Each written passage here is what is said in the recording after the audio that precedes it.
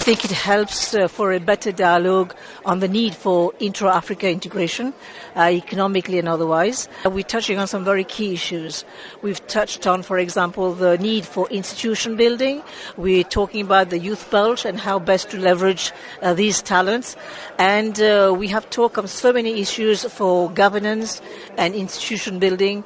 I think this dialogue, this narrative, if it's sustained in terms of actions, we could see Africa moving in completely new direction. I know you've been very vocal about infrastructure and how Africa needs to create a better one to take care of its health needs. And you've cited the areas of government, of private sector and philanthropy as a major source to create a better healthcare infrastructure. How has that panned out thus far for you? What we're talking about today is how to increase the nexus between health and other areas like food security, nutrition, water sanitation, and energy and air pollution quality.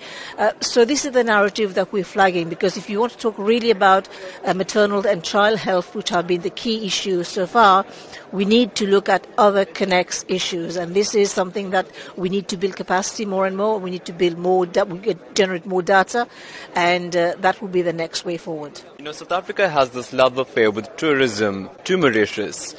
How can this conference create better tourism links with other African countries to ensure that Mauritius benefits from the tourism chunk of the economic pie? With South Africa, the love affair, as you say, has not only been tourism. It has been in many sectors. Education has been one of them. Trade is another very fundamental issue. Health is another issue, because we increasingly use your health infrastructure for many of our health challenges that we can't resolve in Mauritius.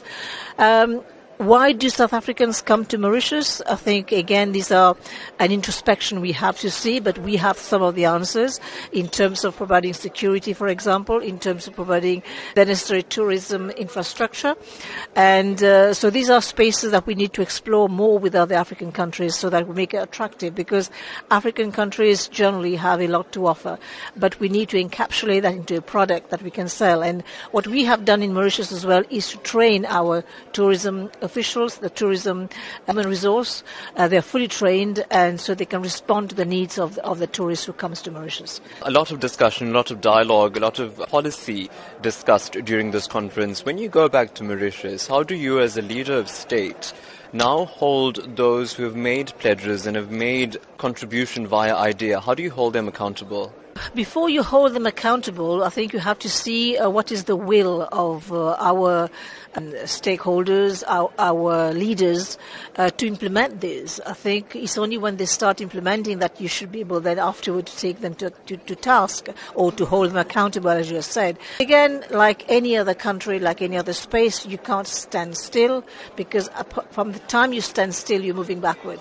So we are on a treadmill, and we have to see to it that we keep on improving the product so that the wider public can benefit.